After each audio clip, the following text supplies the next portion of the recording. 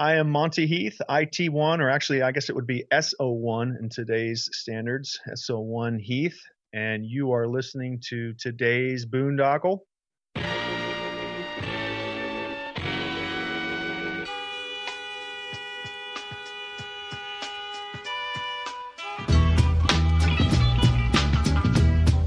Hey everybody, thanks for listening to this intro before the intro of our today's Boondoggle radio show. As you know, we're a veteran-owned and operated podcast, and this has been an incredibly therapeutic journey for me as a veteran that struggles with PTSD and anxiety, just getting out and talking to people. But it does cost us some money, so if you feel so obliged to donate to our GoFundMe, we have a GoFundMe under Today's Boondoggle. We also have a Venmo at Today's Boondoggle that you can donate to. Our Anchor sponsorship at anchor.fm/Today's Boondoggle. Any questions, comments, suggestions, complaints, you can email us at todaysboondoggle@gmail.com.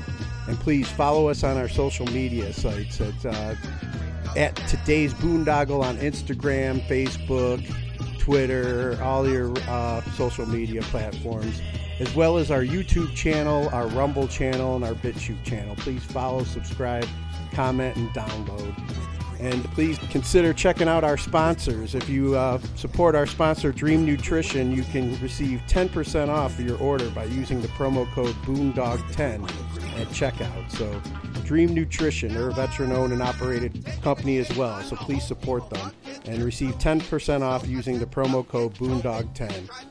Thanks for your time, and thanks for listening.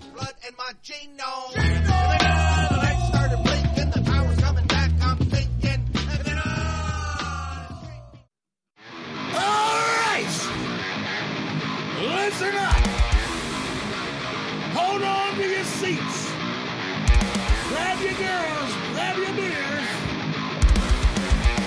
What's going on? It's Tommy Beck, and you're listening to today's Boondoggle. This is Mark Metcalf, and you are listening to today's Boondoggle with Bailey on Domain Cleveland Radio. You are listening to today's Boondoggle with Bailey on Domain Cleveland Radio. Yes, Kato Kalin listens to this all the time. Welcome to today's Boondoggle. Now here's your host.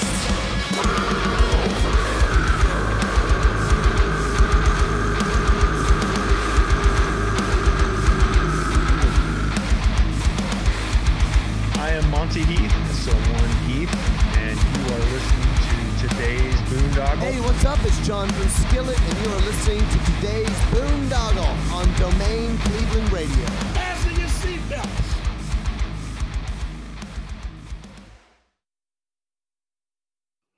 What's going on, everybody? It's Bill Bailey with today's Boondoggle. And real quick housekeeping note, if you're watching us on YouTube or watching us on Rumble, please hit that follow and subscribe button. If you're listening to us on whichever podcast platform you prefer, please hit that follow and subscribe button.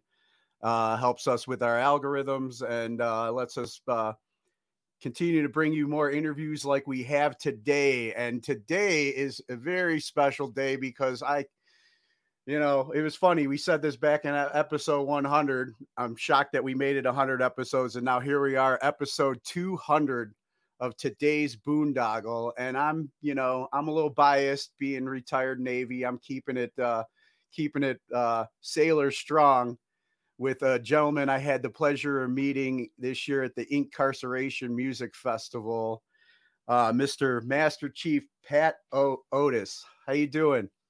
I'm doing great. Thank you for the warm welcome. And it's great to be on here for your 200th episode with a fellow sailor. This is awesome. Yeah. I'm excited about this. And I'm grateful that Mr. Danny Hayes, was kind enough to introduce us and at the Incarceration Festival. And so we were able to make this happen. But before we get into how you got there and how we got there, I like to go back and get a little bit of a timeline. So originally, what did you want to be when you grew up? Originally, I think I wanted to be a gangster. I wasn't quite sure. I went to high school in Middlebury, Vermont. Graduated 75 out of 75. So the last person to graduate. I had also followed the Grateful Dead for a couple of years. So I was just kind of on a journey. And I got really lucky by joining the military, and specifically the Navy. Shout out to Vincent Cobbler, the partially drunk sailor I met at a party who convinced me to join the Navy. So that's kind of how I got to the Navy where I am now. Yeah, kind of partially drunk and sailor kind of goes hand in hand. So like he was kind of like he kind of pointed you towards the recruiting office then? Well, I would say initially, so I was living in and out of the University of Vermont's college girls dorm. And for those that can't see this, I'm definitely not a girl. I had a unique living situation. And you're like Jack Tripper, huh? From Three's Company? Company? Yeah, I'd gotten into a little bit of trouble. And they had made the strong recommendation that I looked at the military recruiters. And so I begrudgingly went from Middlebury, Vermont to Burlington, which is about an hour trip to go see the recruiters. And, I walked in and went to go talk to the Marine Corps because everyone I knew had joined the United States Marine Corps. And this guy was on the phone just tearing someone up. And I made it about 0.3 seconds in that office. It's like, that doesn't quite seem to be what I'm looking for.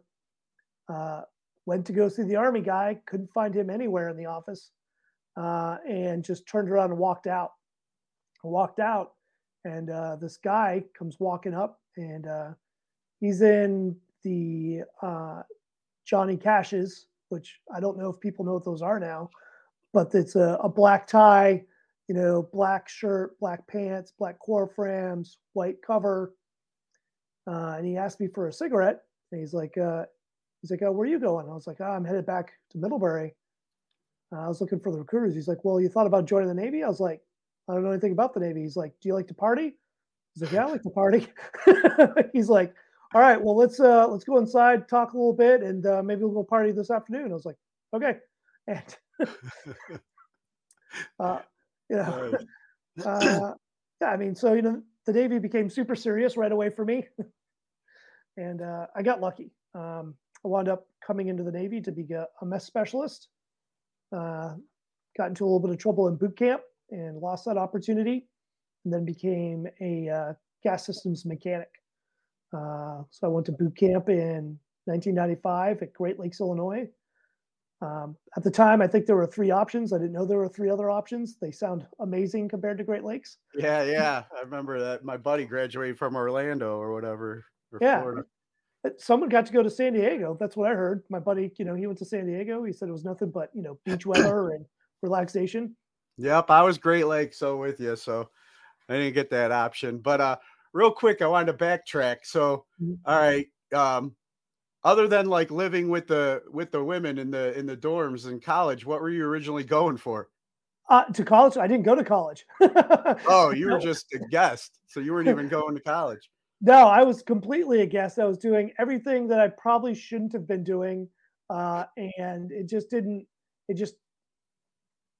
I would say I was living a pretty unrestricted life, and following the dead, and yeah, doing just being I guess like a standard 18, 19-year-old, kind of exploring the world. Didn't get myself into enough trouble not to get a security clearance, but got myself into enough trouble to get a recommendation not to be doing that anymore. So I got lucky. Yeah, the Navy. I kind of got a little bit of a similar story. How I ended up in the Navy. But they seem to embrace us. Just get on the phone with a lieutenant. I promise I won't do that again. Which is just BS. Yeah. Okay, we'll let you in. And then if it was drinking related and involved women or something, it was just like it seemed like that you were already laying the groundwork. Yeah, you're going places, kid. I was like, I'm not. I feel like you don't understand. Like the cops told me to come talk to you. They're like, oh, we know. We have a whole bunch of you Yeah. And we put you all on a ship in the middle of the ocean. It's going to be great. It'll be a good time. Mhm. So, yeah. So then you said you were going originally to be a mess specialist, and then got into a little bit of trouble in boot camp. I was apparently, you may have heard this, the dude with the tude. That was me. Apparently, I was also morbidly obese. I joined the Navy at like 215, which was apparently the max weight limit for my height. I'm like 5'8", maybe 10 on good days. And so they gave me something called the Green Monster you had to drink right before you weighed in, which, is definitely weight reducing is probably a good way to describe that. Is it similar to what they give you before prostate exams? I think it probably tastes or colonoscopies. Yeah. It's very similar.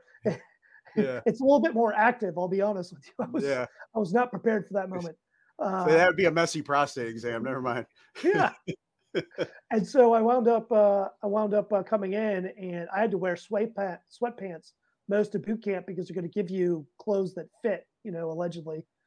And so I was the push-up petty officer, and every time someone had a problem, it was my problem because I got to do the PT for it. And that kind of wore thin on me. And me and a guy got into a little bit of a push-a match. Nothing serious, into a little bit of a push-a match. And so, end of the day, it all worked out. I graduated when I was supposed to. I think I'm a better served have been being a jet engine mechanic or a gas systems mechanic. It just kind of spoke to me. I grew up as an electrical refrigeration contractor's kid, working on job sites, and tools make sense. So let's do that. And I got lucky. It wasn't too bad. I went to A school in Great Lakes, which was pretty cool. I mean, at the end of the day, they had something called the Taste of the Chicago. I don't know if they still do it, but they have this huge like blues festival, and they have food around the same time. And you go downtown to Chicago, and if you're a sailor, for the most part, things were like free. Yeah. Or maybe I forgot to pay. I don't know. I just did sailor stuff, Yeah, I remember that. You go out in town in your uniform back then, and it was yeah, good time. You're a rock star. Mm-hmm. Yeah, I remember I did my I was non-rate, and then we did I did my school up there after boot camp, and it was like we hit some clubs out, like I think it's something there's Club Medusa or something. I don't know if it still existed, but it was just like opened my eyes to a whole different alternative world. And that it was like Creature Cantina from Star Wars or something walking in that place. It was something else. But I don't know. I don't know if that place still exists down there or what, but it was pretty good time in Chicago. And then, I mean, you had sent me like your resume from your when you retired and everything. And I know there was a time where you were part of Assault Craft Unit 5. I don't know if I'm jumping too far ahead. Oh no. in your timeline, but that stuck out to me because I ended up being a part of Assault Craft Unit 2 here in Little Creek. Yep. And I know we did some like cross stuff with the West Coast. I think ACU 1 like up in Alaska and stuff like that. But what was your experience like with that unit? Man, I was so mad. And this may speak to some of the sailors out there, or maybe some of the people that have gone through uniform changes. So I graduated A school, and I was set to go on a ship out of Hawaii. So sounded amazing. And this is going to come back later in my career. It was called the Benfold. The ship had just commissioned, and I was going to go to the ship, and I needed to go get good-looking dungarees. So when I graduated boot camp, we had the blue dungarees that I think everyone is pretty familiar with. But you wrote everything on with a stencil, or you ironed on like things like your crows, your petty officer insignias. Yeah. And so If you were really fancy, you would go get the fire retardant dungarees, and you would have them embroider U.S. Navy and your name on your dungarees. So that's what a squared away guy did. Yeah. And Pat Otis's opinion was, I want to be the most squared away, because when I got into a little trouble in boot camp, they introduced the idea of that if I didn't complete my contract, that local law enforcement was really interested in talking to me and would love to spend some time with me. Now, back to the idea that I'm 5'8", I'm not exactly an impressive physical specimen. I don't want to be involved in any sort of local law enforcement discussions.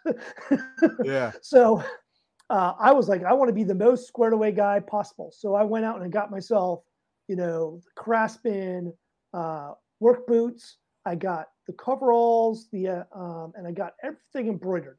I spent a little bit of each one of my paychecks, like the fleeters told me to do, and I was stacked. So I had 4 pairs of dungarees, 2 pairs of coveralls. I was ready to go. So we get ready to go to Sado to go get our orders and our tickets, because everything was physical back then. Yeah. And I go there and they're like, "Hey, congratulations, because you did so well in class. You've been selected for this program called STAR." I was like, "Okay, well, you got to go talk to Chief and Senior Chief." So I go talk to Chief and Senior Chief, and Chief and Senior Chief explained to me that I get to go to this new ship called the Benfold, and I get to go there stay in the Navy for 6 years instead of 4, like my original enlistment. I was like, "Oh, okay. What do I get out of this?" Like, no, you get to go to a ship, like a really new ship right away. And that's your thing. I was like, that's dumb. All the other dudes are getting advanced. I was like, I want to get advanced. Like, they're not going to advance you. I was like, well, I'm not going. Like, well, you don't want to go to a ship? I was like, no. Then like, you're not going to be a sailor in our Navy. You're going to the LCACs. I was like, what's an LCAC? They're like, exactly. Get them out of here. So they changed my tickets and my orders to go to Camp Pendleton, California, ACU 5. And ACU 5 is at the time is completely different than the average Navy. It is a hovercraft which moves Marine Corps equipment to and from the beach at a high rate of speed. It's got 4 gas turbine engines, 2 small generators, and it looks nothing like anything that you've done in A school, to include getting an M16, to getting fatigue, camis, to learning how to rucksack march, to camping outside. And I was so mad that I went there, initially. But ACU 5 was pretty amazing at the end of the day. I did a total of 6 years there. And it was awesome. I mean, I got to go see the world. I had probably the best duty section ever as a junior sailor. We had Watchstanders Liberty. Mind you, we bitched about it. Every 13 days, we had to do Watchstanders Liberty. Oh, no. A 4-hour watch every 13 days, not in our dress uniforms and our camis. And it was usually riding around in a pickup truck in the back 40 of the compound, making sure that nothing happened to the LCACs. So it was pretty much a rover watch in a pickup truck. Nice. I remember, my time in ACU 2 Cleveland, Assaultcraft unit. They quickly changed the names on drill weekends and ATs to alcohol consumption unit. Yes. And so there was a lot of time we played hard, or we worked hard, but we also played hard, And like you were saying, I mean, for us, I was with the Mike 8 boat, so ours didn't go as fast, but we would haul equipment and, troops over and drop the ramp and all that stuff. But when on the reserve side, it was kind of nice because we would we're taking the boats out for, basic maintenance or whatever, get out of the reserve center, take the boats out, and then we'd be, we're going to do swim quals, drop the ramp and just basically have a little Steel Beach picnic on drill weekends and stuff. But then, when we did the ATs and we would do like the mock, like set up camps with the CBs and, all that fun stuff, Yeah. Yeah, it was funny, until I joined the Navy, like I didn't really drink that much. I mean, I probably had like 1 or 2 beers my entire life. Really kind of my concept coming into it was, people underage that got busted drinking, they told on people all the time. So I was like, I'm not going to get told on, so I'm not going to do that. And the military, is definitely, I don't know if it was around, it wasn't around when I first came in, but they had this video called The First 72 Hours that I got to see later as a senior guy, teaching us about command sponsorship and making sure you take care of the person. The first time I got picked up by my command for ACU5, I was at the barracks, and the guy next to me comes out of the barracks room. He's like, "Hey, you like aftershock?" I was like, "I don't know what that is." He's like, "Oh, it's cinnamon flavored alcohol." I was like, "I mean, I'll try it." And so I take a swig of it. He's like, "Oh, no, take a little bit more." He's like, "We'll share this totally." And so it tastes like cinnamon Cinnaburst gum is probably the best way to describe it, which I still can't chew because of this day. 24 hours later, I wake up missing my dress blue top, my white hat, and my left shoe. And someone's screaming at me because I'm in a drainage ditch with like 4 other people at 9 o'clock on a Tuesday. Like, I don't know. I was like, what happened? And yeah, and so party hard, it was definitely one of our, I think, tenets. Yeah, I remember like I had a similar experience in Italy when I first got exposed to Jägermeister. Cool. And I was halfway in. It was a nice setup, a nice marble floor, really nice bar or whatever, and bar restaurant. And I'm halfway in the men's room and halfway in the marble floor hallway in a pile of my own puke with some dude standing over me yelling at me in Italian. So yeah, the smell of it to this day will still like turn my stomach, For sure. I've been permanently scarred from cinnamon. So, I mean, I noticed too that on your time you served in Okinawa. Yeah, I got a pretty cool opportunity. So initially I went from gas systems mechanic to master at arms, and I did well in the class. Another story of doing well in the class. I hope I don't dissuade anybody from doing any good in the Navy classes, because they allegedly award you, but it's only with the stuff they have available. So that needs to be said, I think. And they're like, "Hey, we've got all these great opportunities in San Diego." I was like, "Oh, great. I can stay in California. This will be great." And they're like, "Well, unfortunately, you did really well, and they need a top performer in Okinawa, Japan." And I was like, "But I thought I got pick of the orders." Like, "Oh, you get pick of the orders that we offer you." And I was like, "Oh, okay, cool." They're like, "We're offering you Okinawa, Japan." I was like, "Cool. What else is available?" They're like, "So about Okinawa." And I got to go to Okinawa, Japan. And this is like 2003-ish. And just to put into conception, or not into conception, into the discussion, is that it was less than 100 years ago that during World War II and the Pacific Theater push, we were firebombing this country, and people were coming up through White Beach, Okinawa, where I was stationed, and battling intensely. Families were holding hand in hand and jumping off cliffs in Katsuran to avoid the ravages of war. So just to put that into concept, I landed in Okinawa, Japan, and my sponsor basically showed up at the wrong airport. So you can show up at Kadena, or you can show up at the civilian airport. I flew into the civilian airport, and that's where they didn't show up. So I had to figure out how to get from there to Kadena, knowing zero Japanese, not understanding any of the symbology, and having a very, very basic concept of where I was going. So I'm, walking around basically begging people to help me. And they do. They, in fact, help me. Like, a person got me on a bus, paid for my ticket to go to Kadena, rode with me up to Kadena and got me off the bus and walked me basically to the gate through Gate 2 Street, if you're familiar with the area. And then, helped communicate with the MLC, the master labor contractor, the Okinawan Guard, to contact the Air Force so the Air Force could come get me and they could contact my command.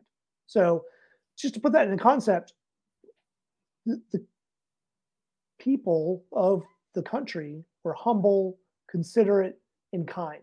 And it was an amazing experience. I ran a marathon while I was there. I got to have tea with the Master of Tea ceremony of Japan. I got to work in the local community at shelters, helping senior citizens. The healthcare system is a little bit different in Japan, but helping seniors have a normally structured life, get books, go get food, those type of things. So it was a pretty amazing experience in Japan, in Okinawa in specifically. And if anyone has the opportunity to travel there, I can't recommend it enough. It is absolutely beautiful. And the people are warm, friendly, and kind. Yeah, I've always kind of wanted to make a trip out there because, you mentioned about, the ravages of war there. My father was a part of that. He was a Marine in World War II. And, he was on that island in that, and he didn't like talking a lot about it, until actually he started opening up after my last deployment before I retired from the Navy, a little bit before he passed. But yeah, it definitely sounded like hell on earth over there. It did. And there's a couple really good books that kind of talk to a little bit of each side of it. And it doesn't take much to search on the Pacific Theater and get some good literature to read. I think it just generally is good literature.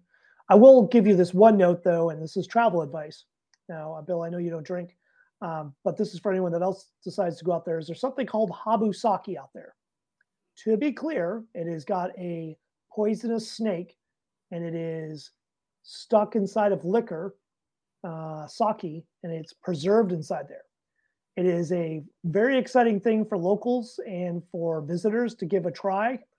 My advice to you is that you just say, great, that's a great looking snake inside of a liquor container, because it tastes just like a bathroom at a hospital smells. So you don't need to have the experience. It's about the equivalent of drinking a Jack Daniels. Do one of those. Habu sake, not good. Yeah, just don't go this path. Yeah, have a Jack Daniels, less poisonous. Less snake. Yeah. And now another duty station I definitely wanted to ask you about was I'd seen that you did some time in Gitmo. Oh yeah, for sure. You want to talk about that a little bit? Yeah, or whatever you're allowed to say about it. For sure. So I was part of a Navy Expeditionary Guard Battalion. We were part of the group that took over the Haitian detention facilities and then brought in what everyone knows now is Navy Expeditionary Guard Battalion, Gitmo, where the detainees were held based on a couple principles at the time. This is in late 2003, and so you had to be directly connected to the act of terrorism on September 11th. You were responsible for training or aiding financially that act or people that were part of that group. And then finally, you could not be held due to your intelligence level at other facilities. So you were held there. And there's a whole lot of legal mumbo jumbo that's kind of associated with all this stuff. But at the end of the day, countries gave the United States people that they felt fit these standards, and then they wouldn't take them back. So kind of like you're going through the store and you've picked up the free candy. Once you pick it up, you can't put it back, right? Like you're stuck with it And until you can figure out how to deal with it, you're stuck with it. And so during that time frame, there was something called the commissions, and those were trials designed to provide some sort of legal status for the detainee, and then find a way to off-ramp them. Are they going to be held against crimes against the United States or other countries? If it's other countries, then we have to turn them over to other countries. So that was kind of the group of stuff that went on in Navy Expeditionary Guard Battalion. Now, the island of Cuba, the area that I was at, I can't, again, I'd be remiss if I didn't tell you about the amazing diving out there. If you've never been diving, I think that area, Cuba, Jamaica, it's got to be amazing to see. I know Cuba was pretty beautiful. You got to do a lot of scuba diving. Nice. Now that sounds kind of like, I don't know, like so you got to trust these other countries and their judicial system or lack thereof that said, these guys are bad and we're sending them to you, know? I mean, and then with the language barrier and stuff, it's like, you got to wonder, like, how many of them may have really been bad guys or just people that country didn't want to deal with, For sure. So that, that comes into a lot of it, not to mention the, humane treatment, in following the basic human rights, Geneva Convention stuff. And you start looking at all those things, and that's pretty hard at the end of the day on people. And of course the people who experience it. So there's a lot of struggle there, with people coming in and out of that environment. We took over from the Army. And so there's a lot of policy differences between the Army and the Navy. Obviously at the Joint Chiefs Staff, there's two different branches for two different reasons. And I think you go back to the idea of like, secure the building. I'm sure you've all heard the joke of secure the building, right?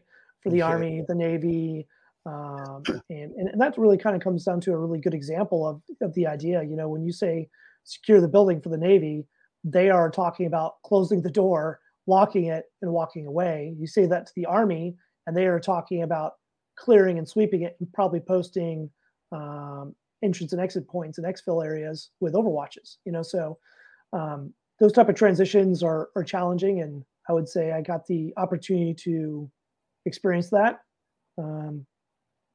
Wasn't bad. Wasn't the worst place to be. I can imagine a lot worse places to be. Gotcha. And then I wanted to ask you one more, and then I wanted to get into some of the other questions I asked veterans on here. There was I wanted to ask about like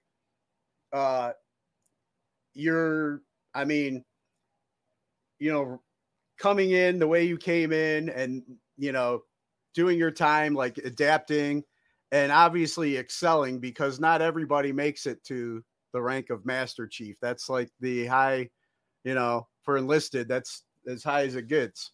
How did that, when did things start changing for you? And then as you were in where you were just like, I'm going to take this Navy thing, I'm going to own it, and I'm going to be the best that I could be in there. So great question. So I was on my first deployment with the LCACs, and I was coming back, and I had the option of basically re-enlisting or not re-enlisting and, off-ramping after 4 years. And so dating myself for sure, I sent letters home to talk to my dad, who was an electrical refrigeration contractor. And I asked him, I was like, hey, I'm thinking about getting out of the Navy. Like, I don't know what to do next. I know I have some college opportunities. I can go to college. What are the thoughts? What could I come back? Because my idea was I was going to come back to Vermont. What could I come back and do to Vermont where I could be productive and do all that stuff? And, his letter back to me at the end of the day was like, hey, don't come back to Vermont. Your old habits are still here. You have to find new habits in a new life. It seems like you've already started down that path. And I'll be honest with you, that to me, I was like, man, I thought maybe he would like invite me to come work for him or something along those lines. You know, I gotta figure out my stuff on my own. Like I got to adult. And then my senior chief at the time, Brian Lanier, was like, hey, so what's the game plan after the Navy? I was like, I don't know. He's like, what's the game plan in the Navy? I was like, I don't know. He's like, well, you're a second class petty officer. You made second class fairly quick. He's like, you should maybe consider giving this a go. Okay. I mean, like I didn't have any reason not to. Like I wasn't married. I didn't have kids. The most exciting thing I had in my life was a 1986 and a half Nissan hardbody pickup truck that had been airbagged. Like, I mean, so I decided to stay. And then I decided that I wanted to make more money and kind of change my environment. And the only way to do that was to get serious, like, you know, study for the advancement exams, do the jobs that people may not want to do, or go to the locations that people didn't want to go to and do well there. And so that shift was what got me to, I would say, making first class. And then I had a guy by the name of Mike Haas, who started asking me questions and made me the LPO because I listened to the sailors and I asked them questions about what they saw we could do better and how I could help them. And he said, well, you can't train caring, but you can train all the other stuff. And all the other stuff you suck at. You are the worst admin person I've ever met in my life. So he was a real sweetheart of a person. And so, you know, that type of influence set me on a path to, you know, get opportunities, being placed in charge of, you know, large departments and challenging positions is kind of the thing that we do in the Navy, or I would say in the military, for success. You know, you're not really promoted on your ability to do what you're doing next, but what everyone thinks you can do next. And I was a guy that you're not going to outwork me. That's just not going to happen. I may be the dumbest guy in the room, and I may have to spend 16 to every one of your 1 hours to do something. I will go weeks without sleep trying to get better. And that's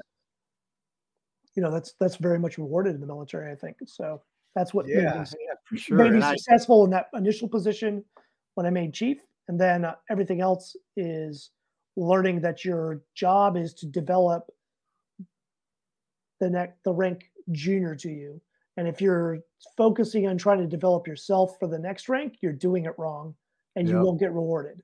And if people could obtain that, I think, as a first class or as a chief and really envision that development, it's challenging. I really do understand it's challenging. I think we would have not so much more success with people making rank, because that comes down to numbers and opportunities, but I think we would have a stronger force of subject matter experts. We'd have a larger pool of people that were really good at their job, opposed to the 10 or 15 that you see in a command typically. Yeah. No, and one thing I've noticed too during my time, a lot of the people that you mentioned that, you know, that senior chief having the talk with you, you know, when you're a second class, like what's next.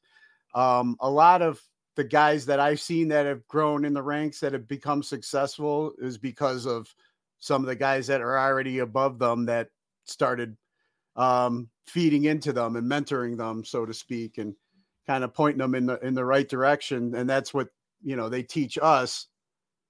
While they're helping us, they're also like showing us that when we get there, then that's our job to do for the people that come below us. I remember when I made first class, you know, my LPO was just like, it's mission men me, you know. Mm-hmm. You come last, you take care, the mission gets done first, you take care of your people. And then, you know, it's no longer about, you know, like from second class to, you know, from first class below, you know, it's like, all right, how can I get advanced? But once you get in that leadership position, it's like, it becomes about your people. That's for sure. So like, how many of those influences did you have along the way that kind of like I mean, it sounded like you had some positive ones and some negative ones, like how not to be like.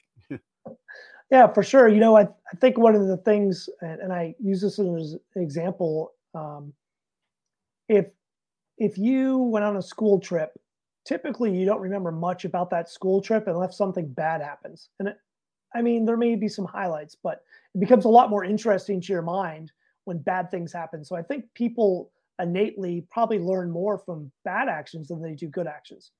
Not always. I recognize people are different, but I see more often than not, someone is quicker to learn by seeing a bad action than not. And I had some bad actors in my career, but the reality of it is I had some people that made it very, very much a point to explain to me that they were not the best person, but they were here if I needed assistance. And I had to challenge that relationship to develop it. And I got really lucky in a couple of them, people that just gave me really, really solid advice. And one of them was Mike Haas. As I got older, as I became a command master chief, I had a guy by the name of Todd Steele, who has been long since retired, who gave me general, I would say, command advice. He had a couple tours as a command master chief. Most of his time, though, was as a HTCM. So it was good advice, as in he had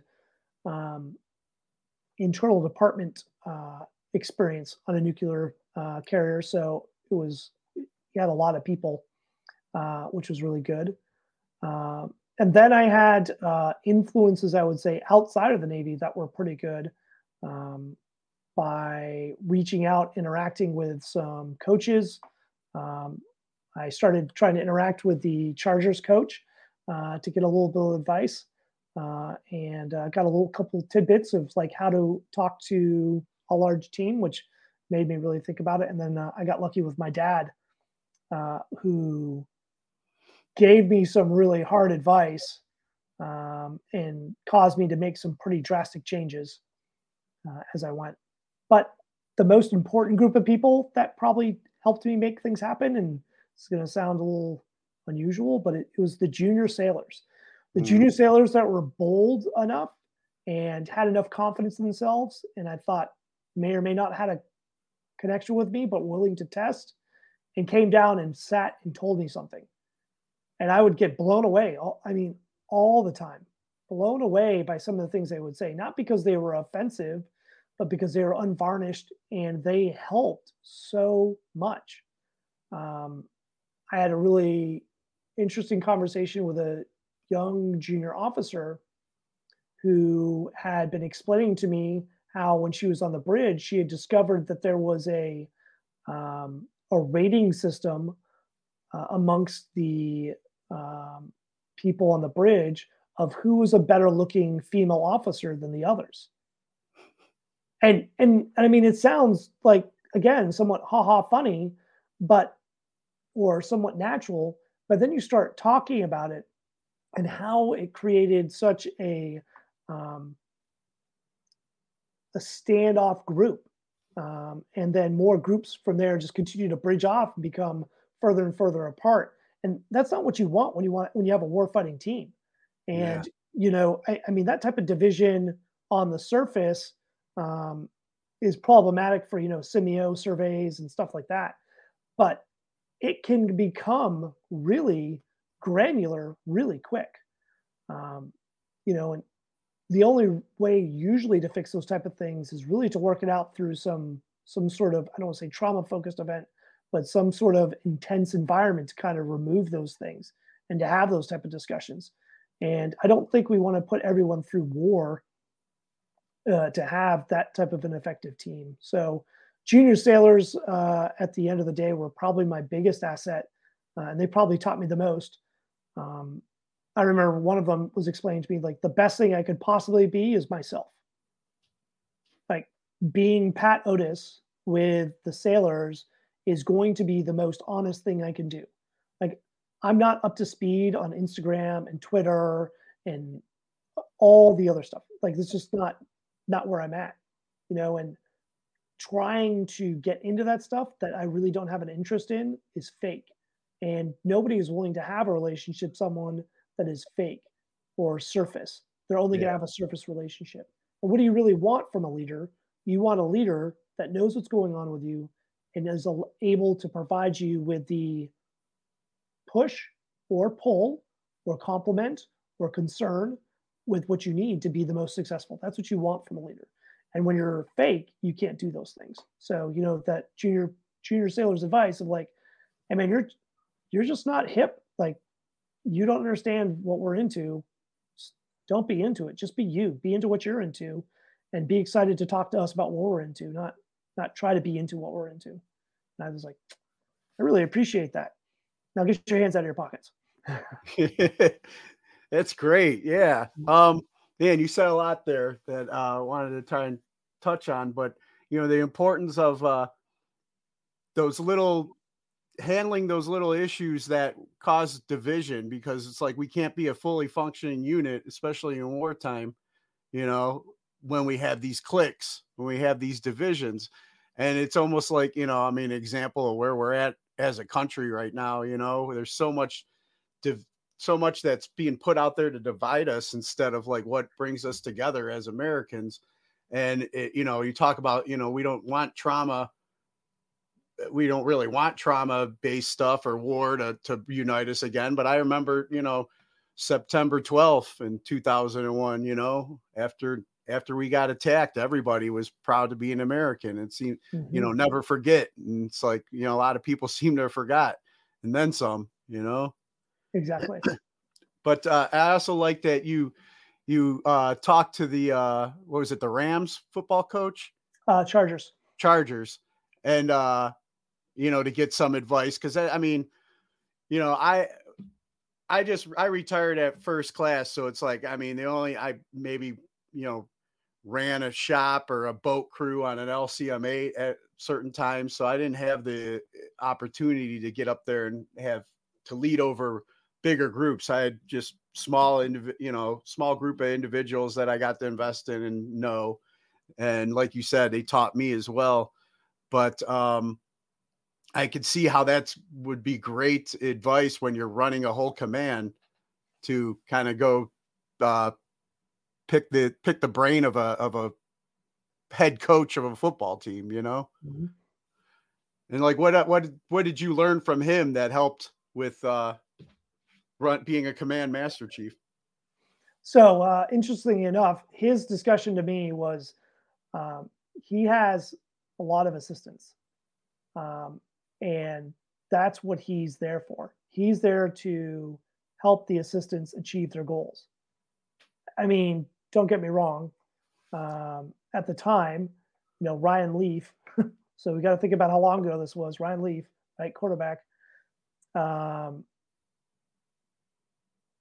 He's not giving him direct, he's giving him like wave top discussion, but his quarterback coach is giving Ryan Leaf the intensive information that he needs to make the adjustment. And so his discussion in very short terms was, I believe that I can only run 6 people. I can only be in charge of 6 people. Yeah. So he set himself up in the sense of he was interactive, very direct with 6 people. And then those people, they had 6 people that they were very directly interactive with. Now, to say that he didn't have any idea who was on the team is ridiculous. But the idea is that he was able to focus his energy on 6 people and be very productive with it. And he had to get people to adapt to that to be the most successful with the time they have.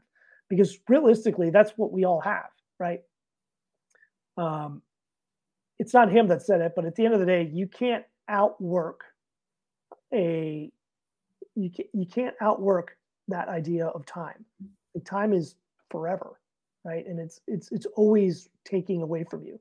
So you have to make the most efficiency or the maximum amount of benefit from your time. And that's why I think in his discussion, he used 6 people, because he knew he could be concentrated for whatever 6 people's worth of time was to him to be the most effective.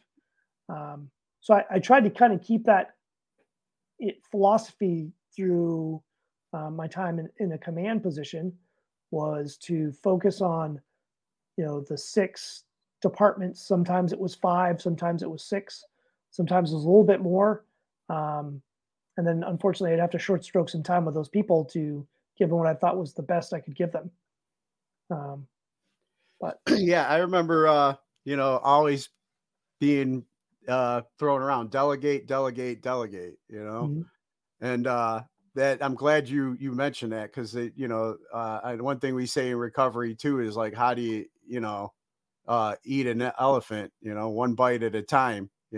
We get caught up, like I noticed that where the morale was bad during my time in was when there was micromanagers, that had to be, every detail of everything, almost like, it wasn't fun. But when you had good leadership that would delegate, and they could stay kind of like in a cool mindset, because they knew that their team under them would handle things. And if anything ever had to like reach you, then it had to be something that was serious that had to be dealt with, obviously. But most of the time there's probably so much things that never reached you that you weren't aware of, that were handled and nipped in the bud right away, because you had your team and they knew how to handle their teams. And yeah, I think that environment of trust, and really what I see and what I hear when I hear people say there's a lot of micromanagement,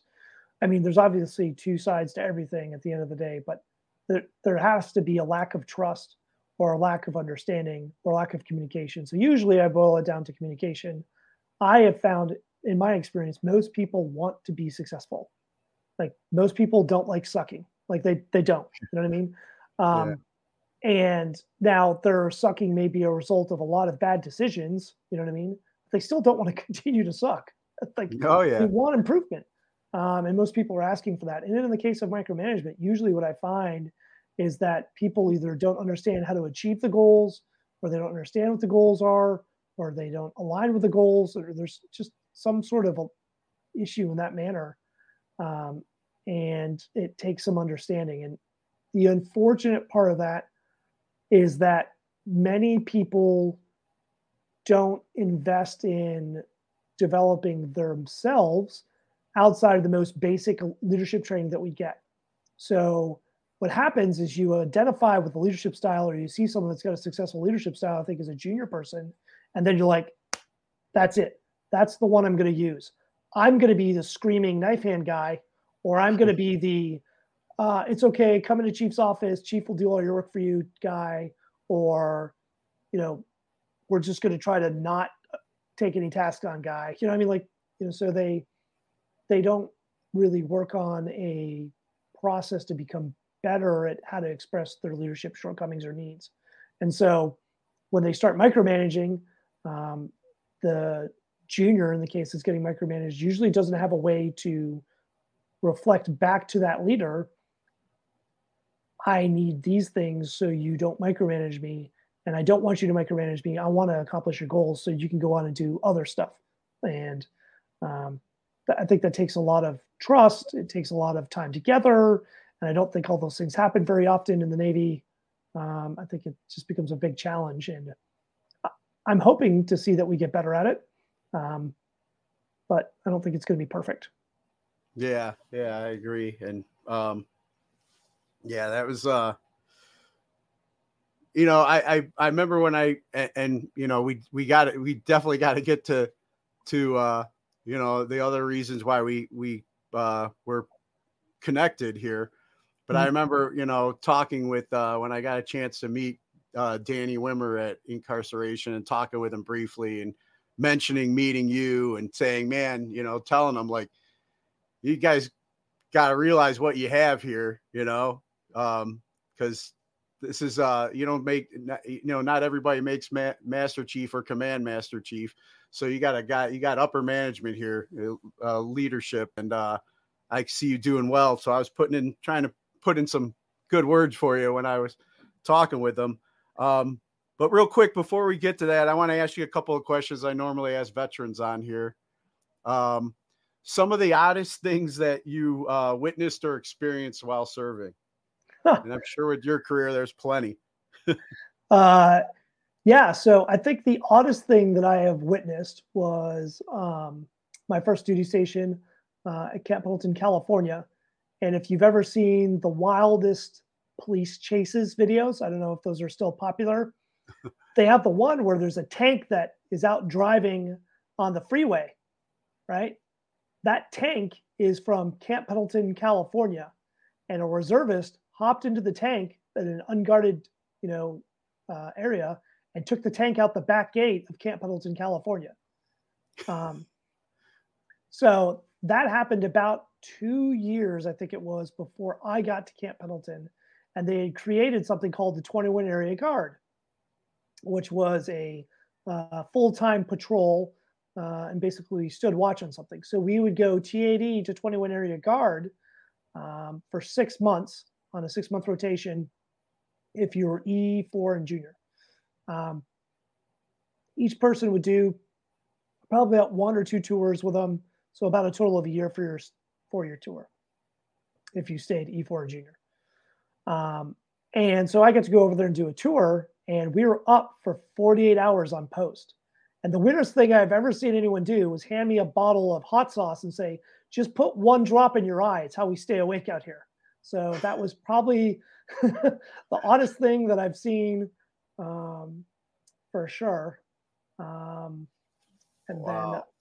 then that was super odd. So I never thought I'd be in a point where I'm taking a daub of hot sauce and basically putting it in my eye to stay awake. So I mean, you were you like, hey, you show me how to do it first? Oh, for sure. Okay, For sure. I was gonna say it because I remember the tricks they would play on the junior guys when you for first sure. come in, But that seems pretty harsh. Yeah. I was like, I'll just go ahead. You go first. And like in the next couple hours, if I'm tired, I'll go. He's like, oh, okay. And it's like, there's no way I'm doing this. 0 chances. Wow. And then out of all the places that you were in, I know I didn't get to go over all of them, but what would you say was your worst place that you served?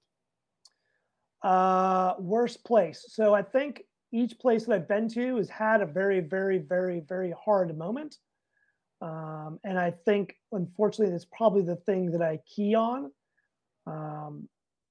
I think probably the hardest place that I've been to, and it was some of the challenges that were presented to me, would be probably Expeditionary Guard Battalion, Guantanamo Bay, Cuba.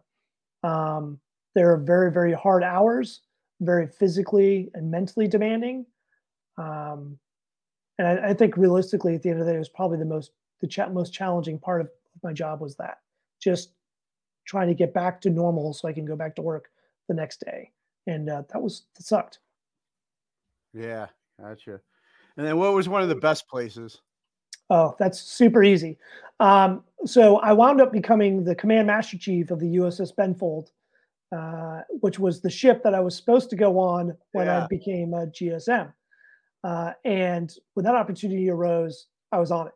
And so we transferred the ship, it's called a home port shift, from California to Yokosuka, Japan. So it went from San Diego to Yokosuka, Japan, which was awesome. The reason that it was the most favorite thing ever was, I don't know if I'm sure you have been out in the middle of the ocean at night with all the lights off the ship off, and you get to watch the sky and the moon above you. And it is satellites. It's amazing. Yeah. And there's also a phenomenon, and it's with algae, and the algae becomes phosphorus, so it glows.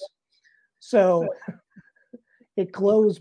In this case, it glows blue. So we were breaking water as we're going from San Diego to Japan, and this phosphorus is glowing, and it literally looks like the waves have got LEDs in them as they're coming off the ship, and it's amazing. So super amazing experience, and it's something I think will be burned in my mind forever.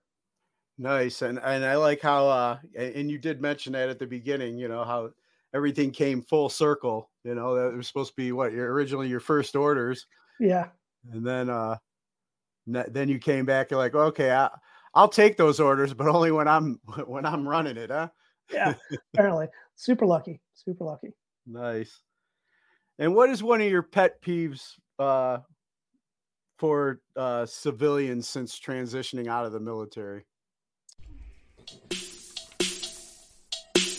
Hey, baby, this is Double D, also known as Dream Daddy. And I gotta tell y'all something about our new sponsorship here at today's Boondoggle. And the name is Dream Nutrition. So if you're looking to empower your human vitality, well, then you come to the right place.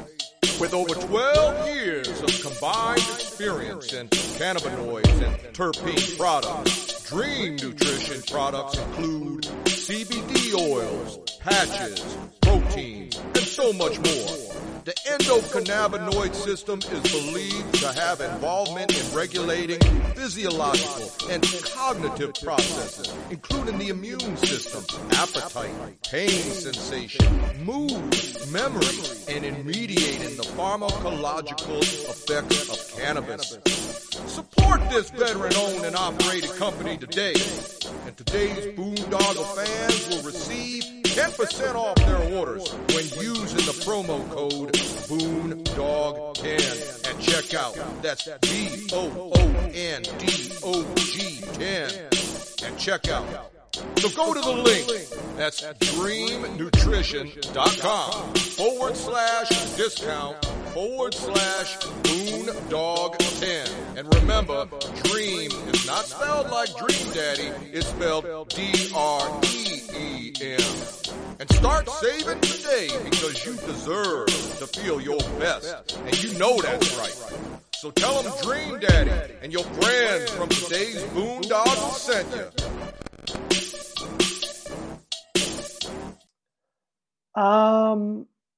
Well, I think one of my pet peeves is the idea that I have some sort of direct connection to whichever political affiliation they want to talk to me about.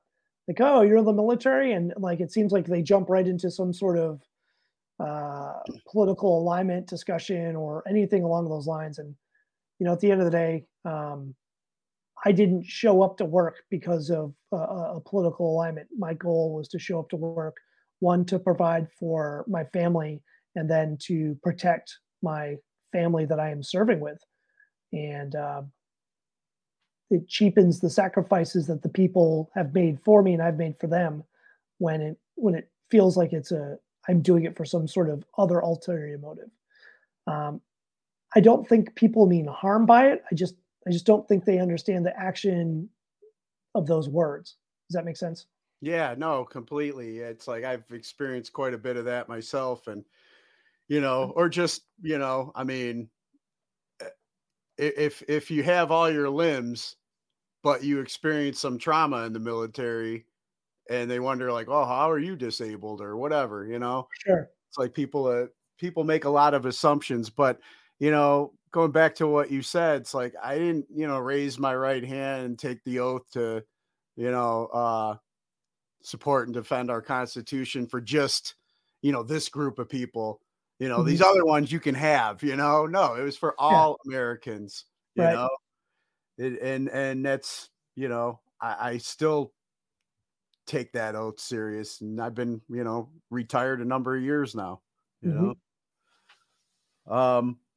and speaking of stuff that we carry, what is something that you will always carry with you from your time of service?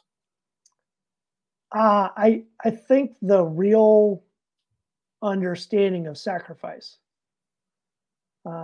whether it could be someone for very real being broken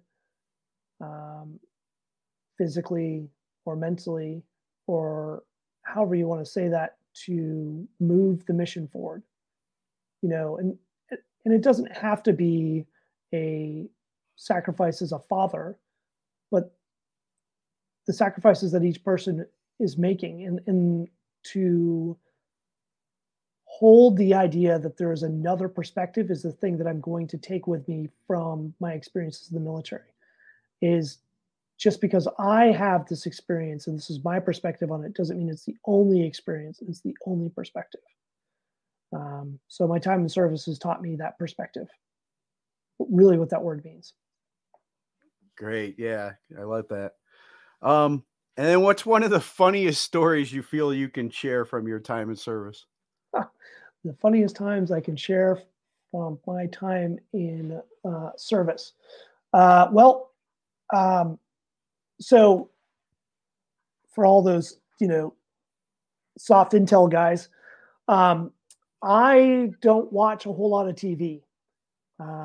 It's just, I don't know if I don't have the attention span for it or I don't have the time for it. Whatever it works out is I don't do a lot of it. So we were moored up in San Diego on the USS Benfold, a DDG, and next to us was a ship that was being used as part of a show called The Last Ship. Oh yeah, I watched that. That was good. Yeah, well, I've never watched the show. And so at the time, because we were transiting to Japan, I lived on the ship, as did a good majority of the crew members. We were in the final processes of departing. And so they told us next door that there was a movie production company working on with the Navy Yard doing It's Your Ship or The Last Ship or something, and that we would see, unusual activity on the pier, but the watches would make sure that we were safe and we didn't go off when we were supposed to, blah, blah, blah. And I'll be honest with you, I was like, okay, got it, whatever. We're doing damage control drills today. That's what I'm worried about, blah, blah, blah, blah, blah. So we go through damage control drills and we get done with it. And it's probably like 1900. And I'm walking off the ship with the XO at the time. And there's this guy walking down the pier with a couple other guys, and he doesn't have his cover on. You know what I mean? And I'm like, oh, this guy doesn't have his cover on, man. And as I'm getting closer, it's a command master chief. I'm like, what is going on? And like the guys behind him, their uniforms are not quite right. Like they just like they don't quite make sense. And before this XO can say anything, like I zig over to talk to the command master chief. I was like, hey, what's up, brother? And the guy kind of looks at me. He's like, what? I was like, hey, brother. I was like, hey, man. I was like, I know you don't have your cover on. I was like, but your guys behind you got some kind of like fucked up looking uniforms. We have an inspection team over here, and I don't want him to come over your ship and light your ass up. So, like, can I help you at all? And he's just looking at me. He's like, looking at me like I was crazy. I'm like, I was like, man, I'm getting closer. I'm like, I'm trying to help you out right now. And he's like, are you serious? I was like, yeah, man. Like, we've got forces, inspection team over here doing damage control drills. You're gonna get into some trouble, bro. Like, you need to get your shit together. And he's like, well, I was like, all right, bro. I was like, I'm trying. I'm really, really trying. I'm like, fine. You don't want fucking help? And I walk off, and the XO's like, he's laughing. I was like, I'm sorry. I was kind of embarrassed because I should have had better control of my emotions. I was like, I'm sorry. Like, he's like, you realize you just yelled at an actor, right? I was like, no, an actor? What are you talking about? He's like, your last ship, blah, blah, blah. I was like, oh, the movie production thing. He's like, that's the actor. I was like, they have him dressed up as a command master chief? He's like, have you not seen the show? I was like, I don't fucking. So the next day I'm on, we just finished damage control drills, and I can't remember what we were doing. We were doing something near the quarterdeck, and they call away, or they ring on a captain on the ship. And basically the rule is that like someone rings a captain, like an 06 on board an 05 ship, the CO needs to be there now. And that shouldn't be unannounced. So myself and the captain and the XO kind of look at each other like, what's going on? And we all basically beeline for the quarterdeck. Well, it's the captain, who I think is a captain, who's apparently the actor on It's Your Last Ship, or Last Ship, whatever the show is called. I think his nickname is like Big Steamy or something like that. And so they ring him on board, announce him, and my commanding officer is super happy to see him. My XO is super happy to see him. The command master chief's there; they're all super happy. I'm like, I thought that you said this guy was an actor. He's like, yeah, he's an actor too. I fucking lost my mind. I was like, I can't do this. So they have these photos of me sitting there, and the entire time I am just mother effing this guy with my eyes. I'm just like shake his hand. I'm like, Oh man, that's great. Yeah, Yes. it's funny too. Now you kind of just ruined it for me a little bit because I actually watched that. I gave that show a shot, and I ended up enjoying it. Like there was a lot of the traditions in there, especially when they lost a few guys in battle and stuff, and it was like I was like, man, this is like so spot on. But I guess I didn't notice the any of the issues with the uniforms and stuff, as much.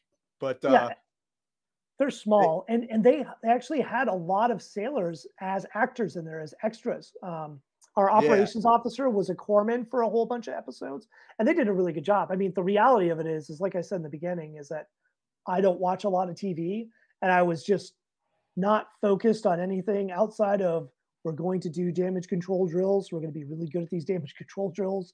So we got to do this. And I just ignored the rest of it. They talked about it endlessly. They had it playing on the TV. I didn't watch any of the stuff. I ignored it. yeah, and then like I mean, everything I thought was pretty spot on, except for the fact every time there was some like dangerous mission, like the CO and XO were like going in together, like they're Yeah, part of like some attack force team, and like that would never happen. We don't send our senior leadership all together in for harm's sure. way, but it was a pretty interesting show. But that's pretty funny. I can imagine um what those guys were going through and how much they were laughing and joking about it at lunch that Oh, I'm day sure. after you tore into them. Sure. I'm sure. And then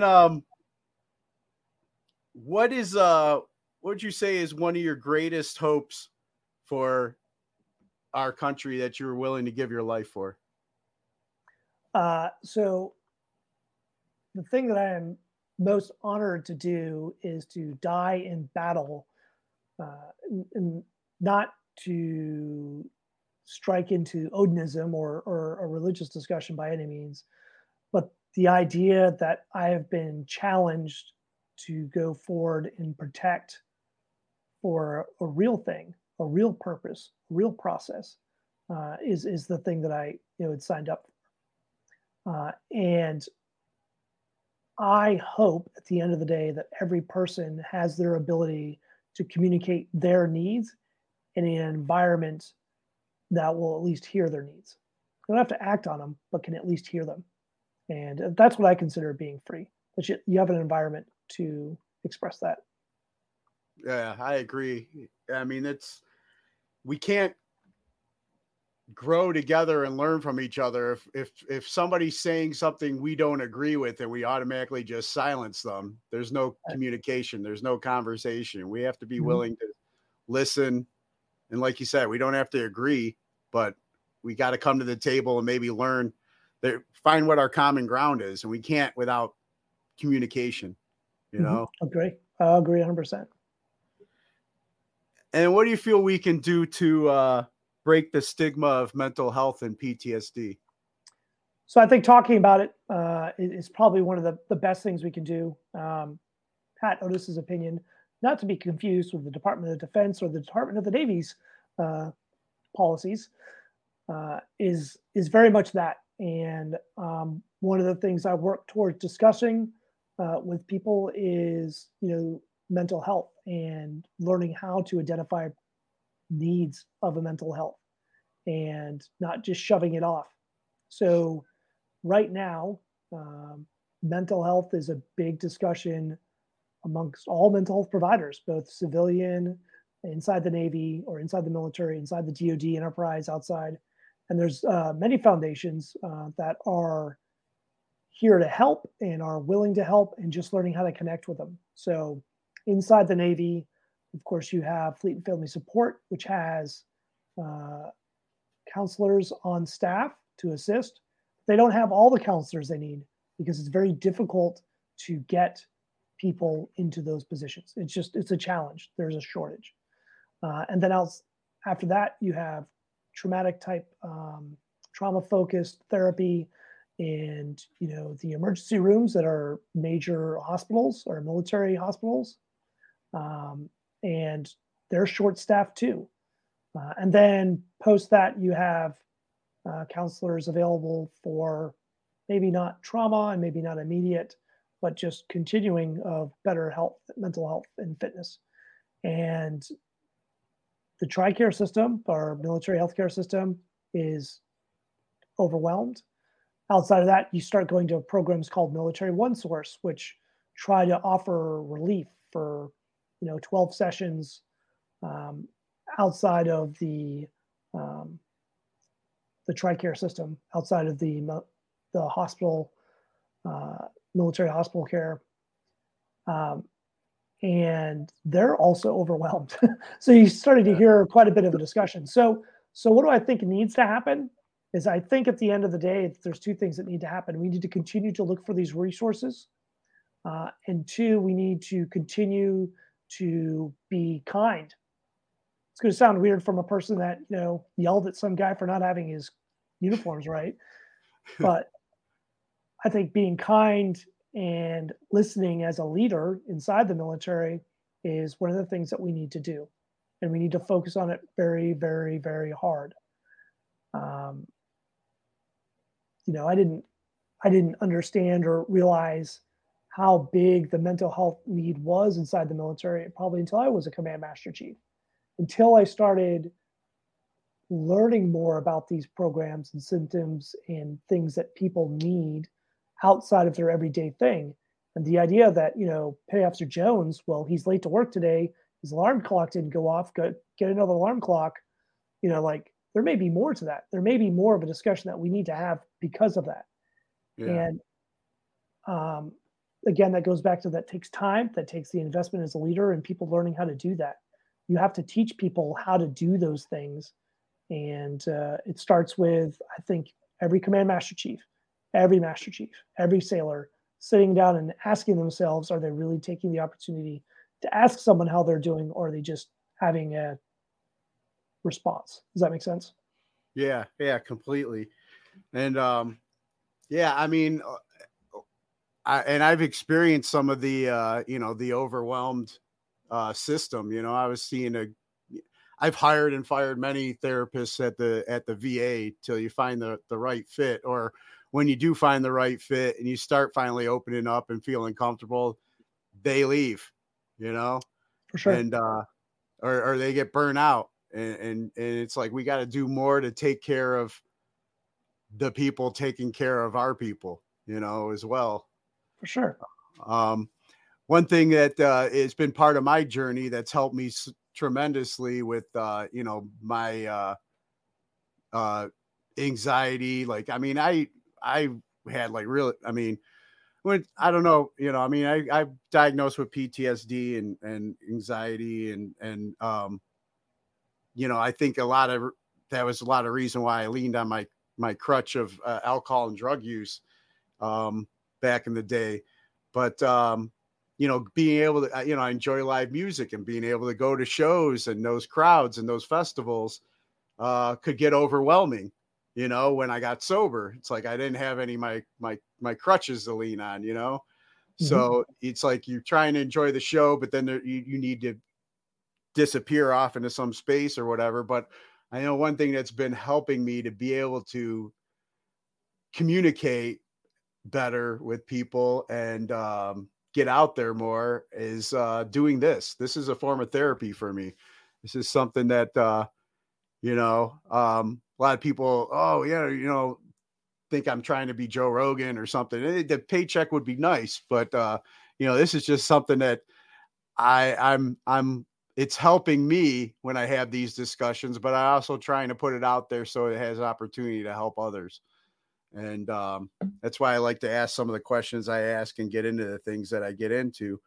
But speaking of the music festival life and, all right, Danny Hayes, if you've been watching, I hope you appreciate your patience.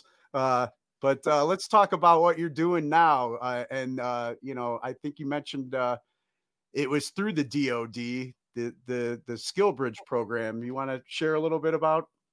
Yeah, I'd love to talk about that. And I just want to tag in your discussion about mental health, a program that I'm participating in And if you have had any trauma-based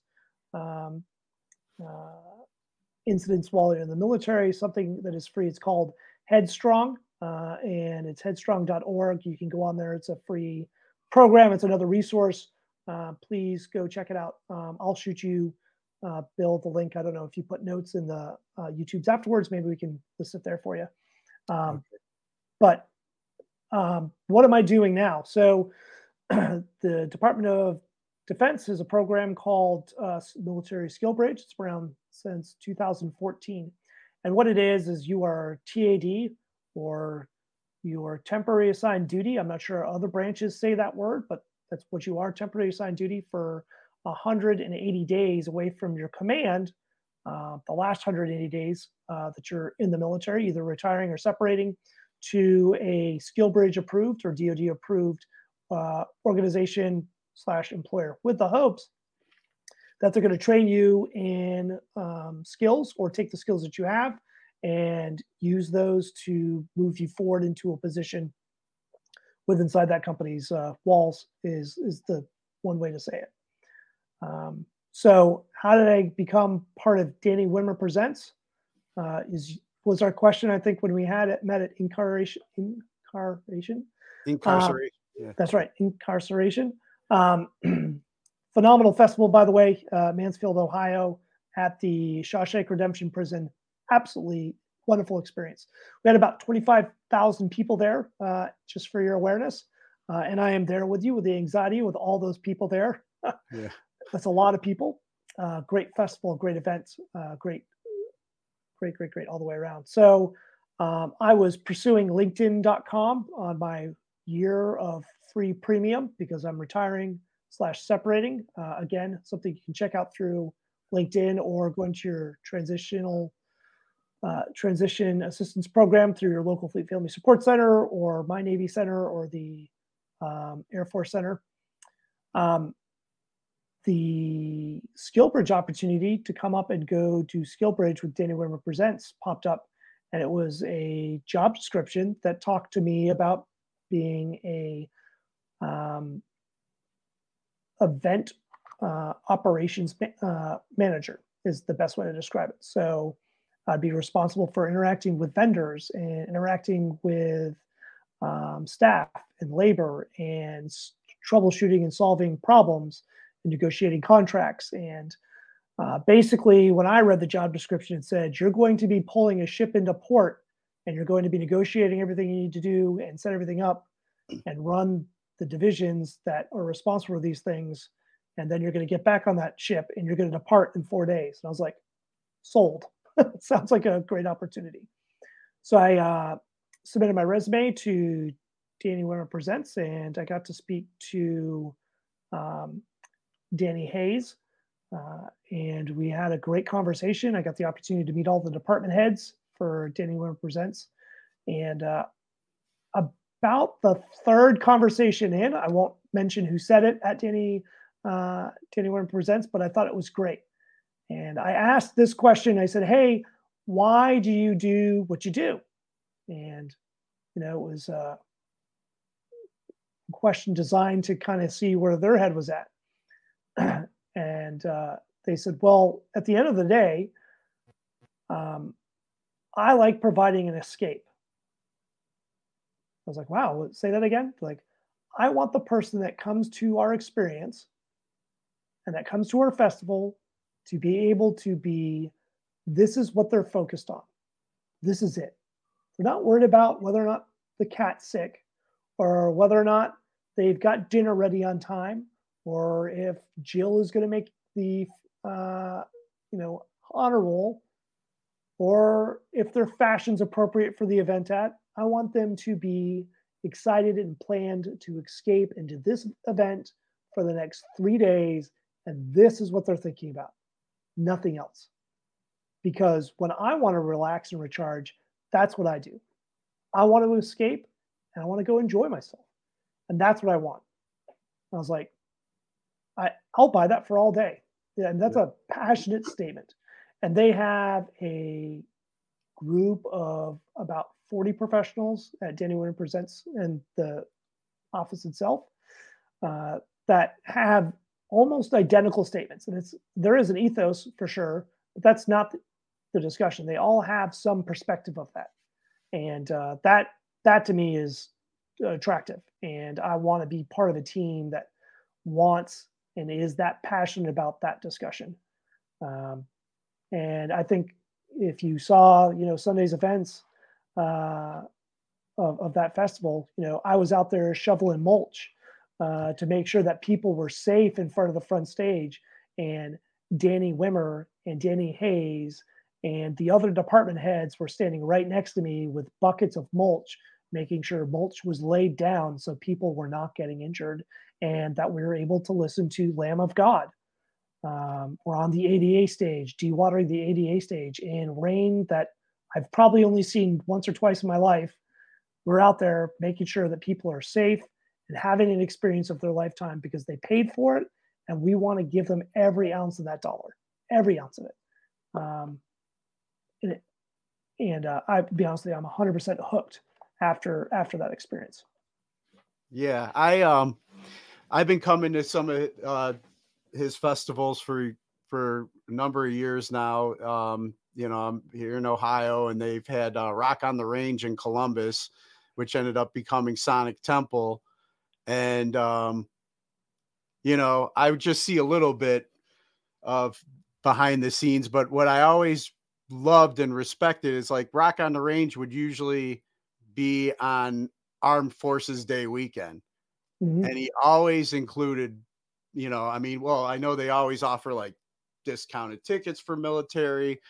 They always, have something special. Like I was there when Nita Strauss from Alice Cooper played, the Star Spangled Banner on guitar, and they had a full, dressed Marines up there with the flag. And, talk about an escape, the first music festival back after being locked down because of COVID was Incarceration last year. And it was on the 20th anniversary of 9/11 at Mansfield there. And it was like going to a retreat, man. It was like, it was amazing. And they did, they honored the 20th anniversary of 9/11.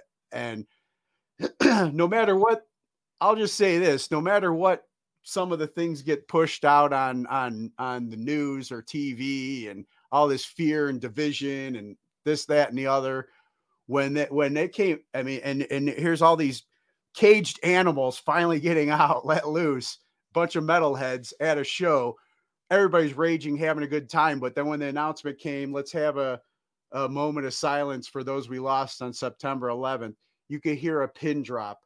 Those thousands of people stopped doing what they were doing, stood up, paid attention. And then when the girl came out and sang the national anthem, man, hands on the hearts, hats coming off.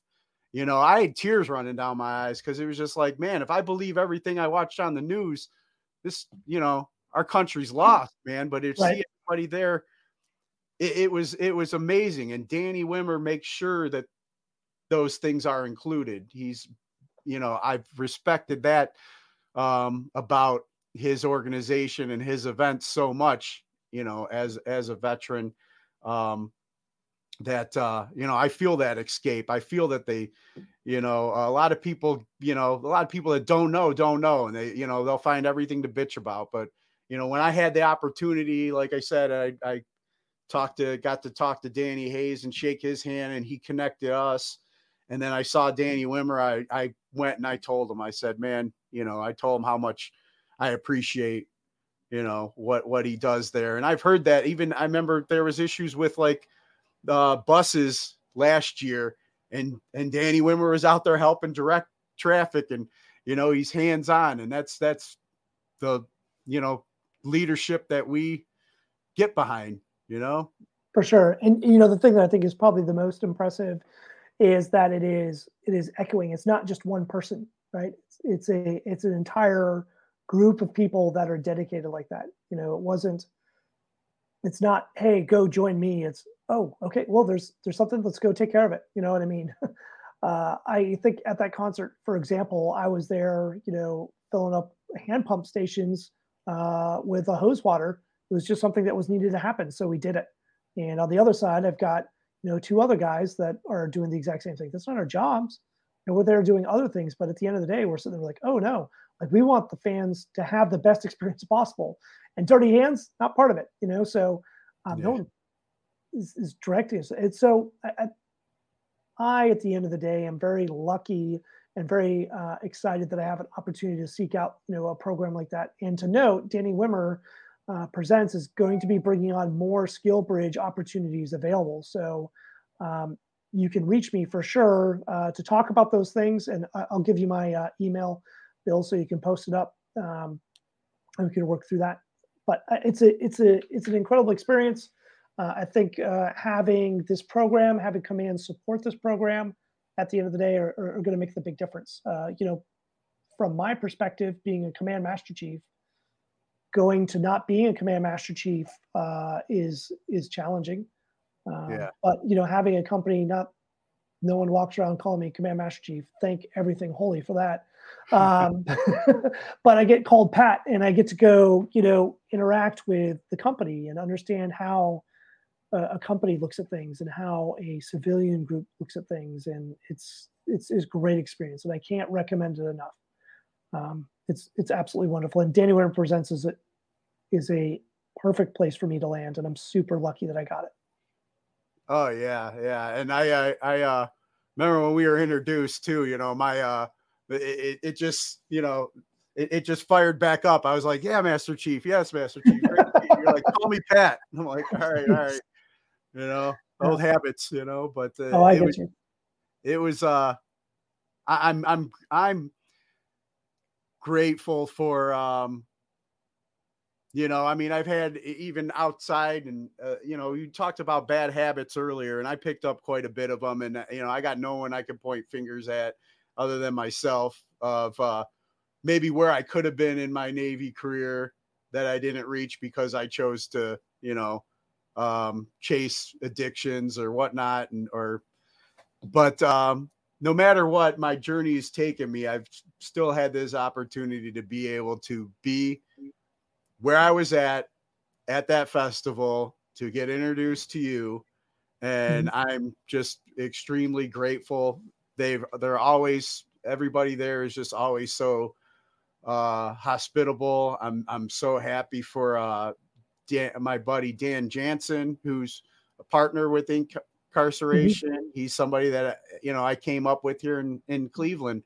I was a concert promoter for a number of years back in the day, and me and Dan started around the same time. And like I said, I kind of went into my bad habits, and he stayed focused, and now he's partnered with Danny Wimmer, at the festival. But you know what? I still get to be there and have a good time now with 13 years of sobriety, and I didn't burn too many bridges. So I'm grateful for the journey, and man, if there's anything I can ever do for that organization, I appreciate them, and I'm on top of it. So when Danny Hayes said, "Hey, I got a guy for you," I was excited, and the more I've gotten to know you, it's made it even better. I know I got a shipmate and friend out there in California, or and hopefully you'll be a part of that team, and I'll see you at the festivals going forward.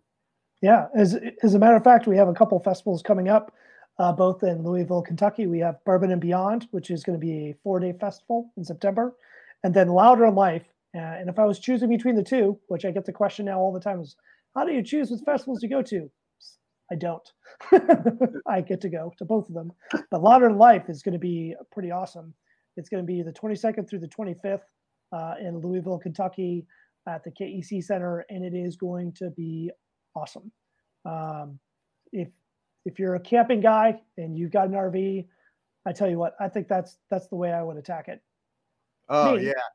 For sure. I mean, something to check out. So go check out the camping stuff they have on the website. Both those websites are real basic, bourbonandbeyondfestival.com and then louderthanlifefestival.com, and you can go check them out. But great lineups, really going to be good. So yeah, I've been wanting to do the Louder in Life for a number of years now, and I think it's just, like I was sharing with you when we were talking at the festival, my youngest just graduated high school. So now it's like, I've been a single dad for a number of years, but now I think I got the freedom to start making some of these.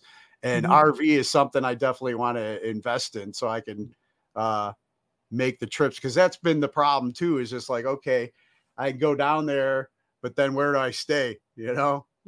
And the hotels and everything around there sell out pretty quick. So if you don't know anybody, or you're not bringing your own home on wheels or whatever for the camping, you're out of luck. But I hope to get there at some point. I hear you. It's going to be a great event. I'm very excited about it. It'll be great to see Kentucky. I'm excited to see how all the hard work that we've been putting in over the last year is going to develop. I mean, we have a pretty phenomenal team. Not patting ourselves on the back, but we got a good team, and it's going to be great for sure. Nice. Yeah. So great team. I'm kind of envious. I wish I would have known about a skill bridge program, but when I was getting out, I mean, when I retired, I was coming out from the reserve side though. So probably don't know if those opportunities were there, but if there was ever if I ever had to get a job again, I'd want it to be in an environment like you're at with those guys. So yeah, for sure. It's very supportive, good environment, hardworking. Tell you what, yesterday I was there at least 14 hours. And then, transit time to and from home, but hard work, a lot of hard work, a lot of Excel, but all worth it because, I can see the things that were coming together. I'm excited to see how Louder's, how the setup is going to impact the fan. Like you're going to get more viewing surface. You're going to have a larger stage, you're going to have more angles that you can, all these things that go into how a stage is laid out. Just, it's mind blowing. It's really cool. Yeah. And like what they say though, if you love what you're doing, it ain't work, Yeah, for sure. For sure. And it sounded like, you definitely loved your time in the Navy as well. So I did. It was a wonderful experience. Like I said before, some of the hardest times are probably the most memorable because they're the most challenging, and some of the easy times I've probably forgotten. But all in all, it's an amazing experience. I'm blessed that I was entrusted to do the job. Yeah. I wish I would have got an opportunity to serve with you, but maybe, in some other capacity, we'll keep in touch. Before we get ready and wrap up, I want to ask you some of the questions that I normally ask the guests that I have on, since we got into the music part of things. Who are your top 3 musical artists? So top 3 musical artists, and I would say at the end of the day, I'm still a ginormous Grateful Dead fan. So Grateful Dead has to be in there. I've become quite a bit of a stoner doom metal guy, and I consistently find myself going back to a band called Kairos, which is pretty good. But they're tied with another band called All Them Witches. And then finally, soft reveal, I love Judas Priest. Love Rob Halford. I'm a huge Fight fan. Rob Halford by himself, his double live album was phenomenal. And of course, all the Judas Priest albums. So those top 3 are where I'm at. Nice. And then is there a particular song that you feel has been an inspiration in life that's like a go-to in your playlist that never gets old and always something that, if you're going through a rough time or whatever, you could throw on and kind of picks you up? Yeah, well, I don't know if it's a pickup song, but it's definitely a song that causes me to reflect. And I think I talked a little bit about earlier, is I like to do 45-minute to hour walks. And the reason I walk is I can't run anymore. I used to be a big endurance runner. So it is a Grateful Dead song, and it's Uncle John. And so the interesting part about it is it's off Working Man's Dead. It was the first time the Grateful Dead got the opportunity to they did play with their music a lot, but got to play a lot with the recording part of it.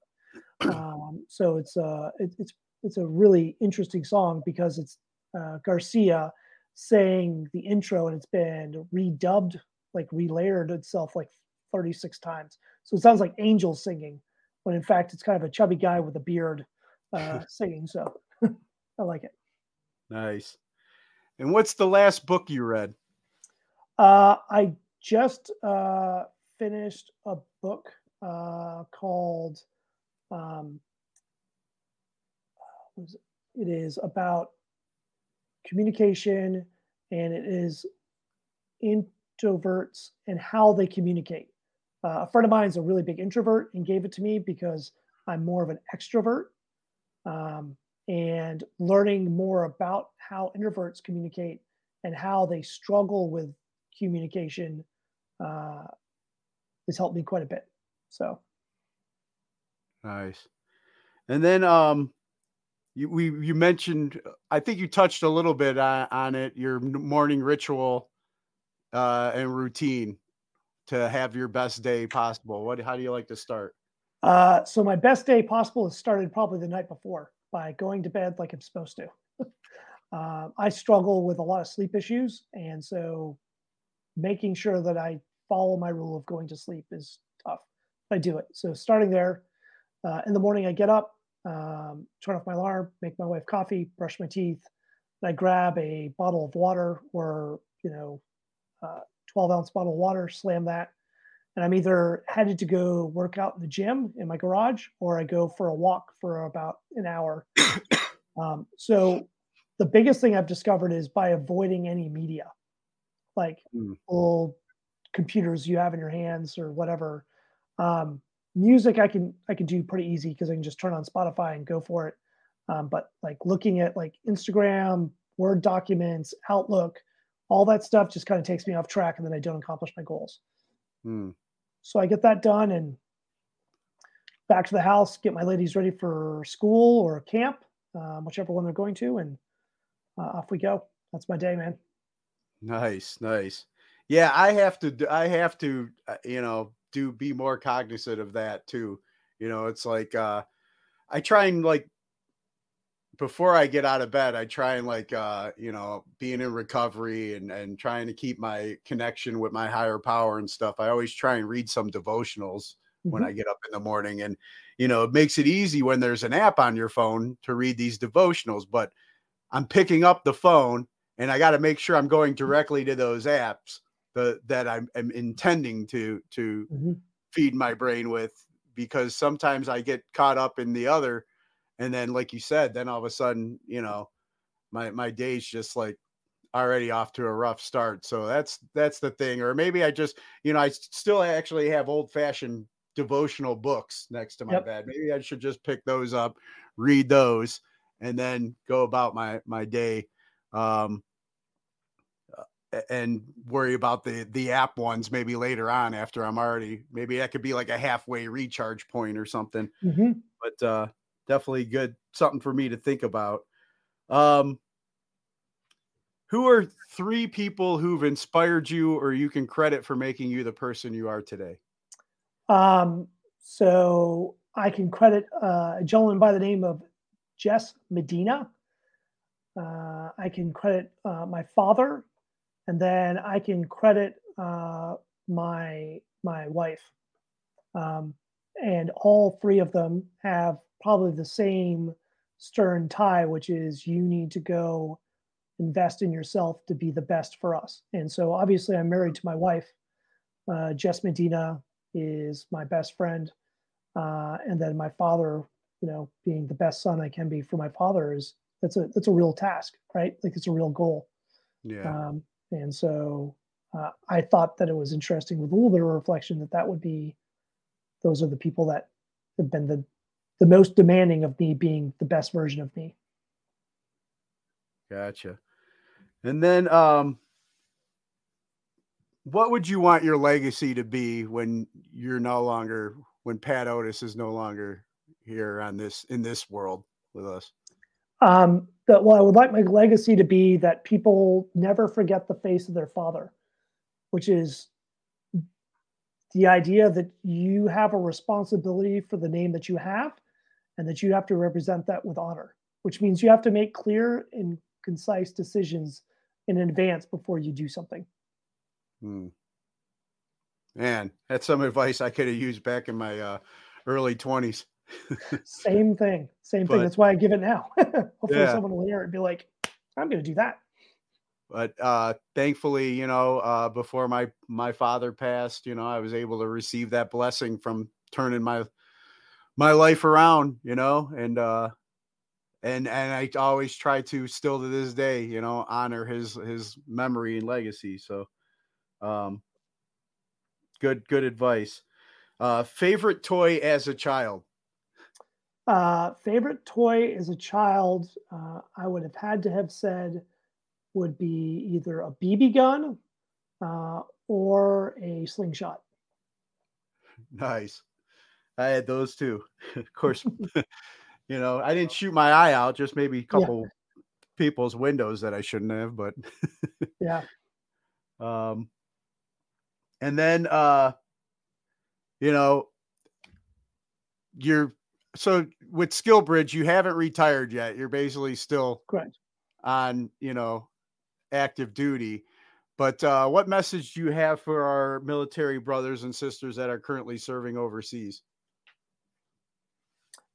So I think the most simple message I could say would be kind to your shipmate, your battle buddy, your wingman, and be violently loyal to them, which means execute violence at the time of violence when the enemy presents violence. Amen. Well, man, Pat, it's been great talking with you. Thank you for giving me this time. I think we had a hell of a 200th episode here. Mm-hmm. And I'm glad I, honored that you were the man for this. And I look forward to, keeping in touch and hopefully catching you at Danny Wimmer event in the future. Absolutely.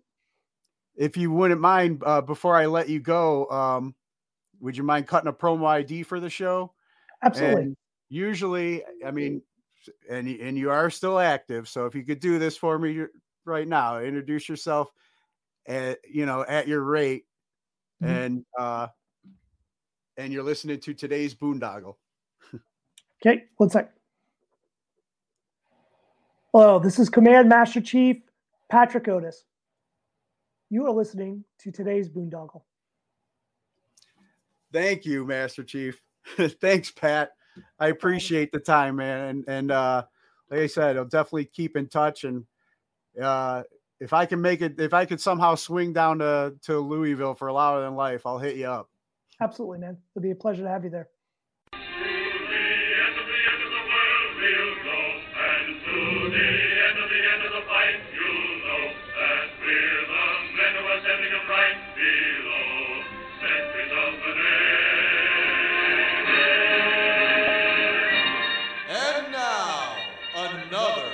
VFW story brought to you by today's Boondoggle.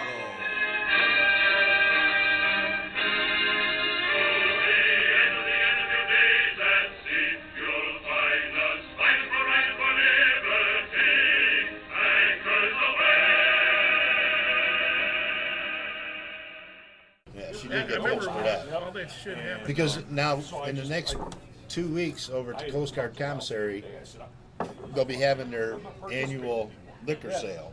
Right. Okay. Last year, they had ATF, they had sheriffs, they had Cleveland police, and everybody out there, and they were scanning the license plates of the cars going in and seeing if anyone was a bar owner and watching what they were purchasing. Well, we're smarter than that. I don't own a bar. I just sell to them. Right. I see the guy wheeling a drop it off. He must have 80 bottles of Crown on it. Oh, yeah. The big ones. Yeah. Holy shit, he's going to have one. 80. Oh, yeah. At least it was. Well, I went up there one time. Guys from Lake Erie said, "Hey, can you get Crown?" I said, "Yeah, as a matter of fact, it's on sale." They have to buy it.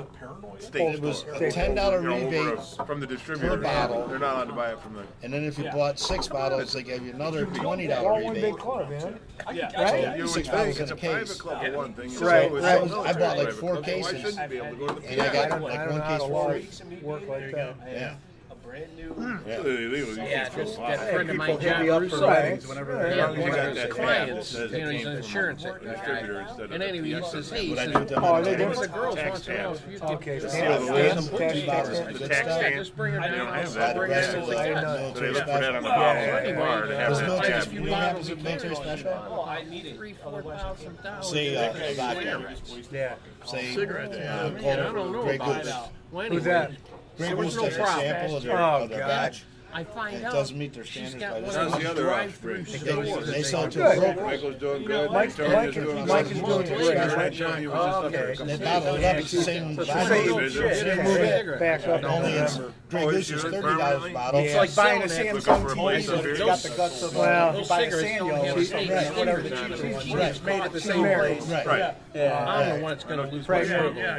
But you didn't know that. I didn't know it at the time. Right. What's that? I told One of her this one friend of mine, that's John Russo, one of his clients wanted to know if I could get her in to get some beer or some booze. And I go, yeah. She bought 2 bottles of booze and she bought about $4,000. Once you get to it, you realize it's me.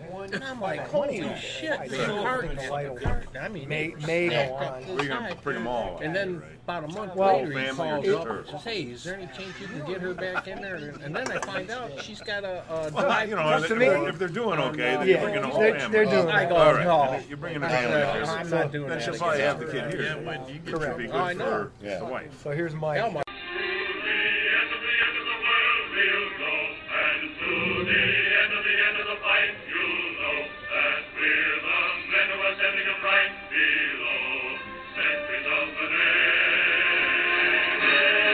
And thank you for listening to another story time from the VFW Hall, brought to you by Today's Boondoggle.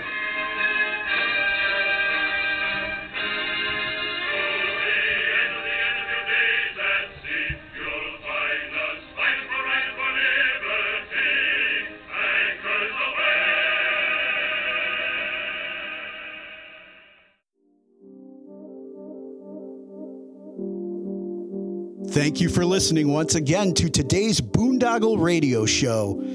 Please be sure to check out our website, domaincle.com or todaysboondoggle.com for more shows, and check out our archives. Follow us on social media at Today's Boondoggle on Facebook, Instagram, YouTube, and Twitter for more information about this podcast. And please support us on www.anchor.fm/Today's Boondoggle, as well as on our GoFundMe and Venmo. Be sure to subscribe, comment, download, and listen to us on Spotify, Apple Podcasts, Google Play, Spreaker, and all the other podcast platforms out there. Please email us with any questions, suggestions, and comments via todaysboondoggle@gmail.com. Leave us some 5-star reviews and help spread the word. Thanks again for listening.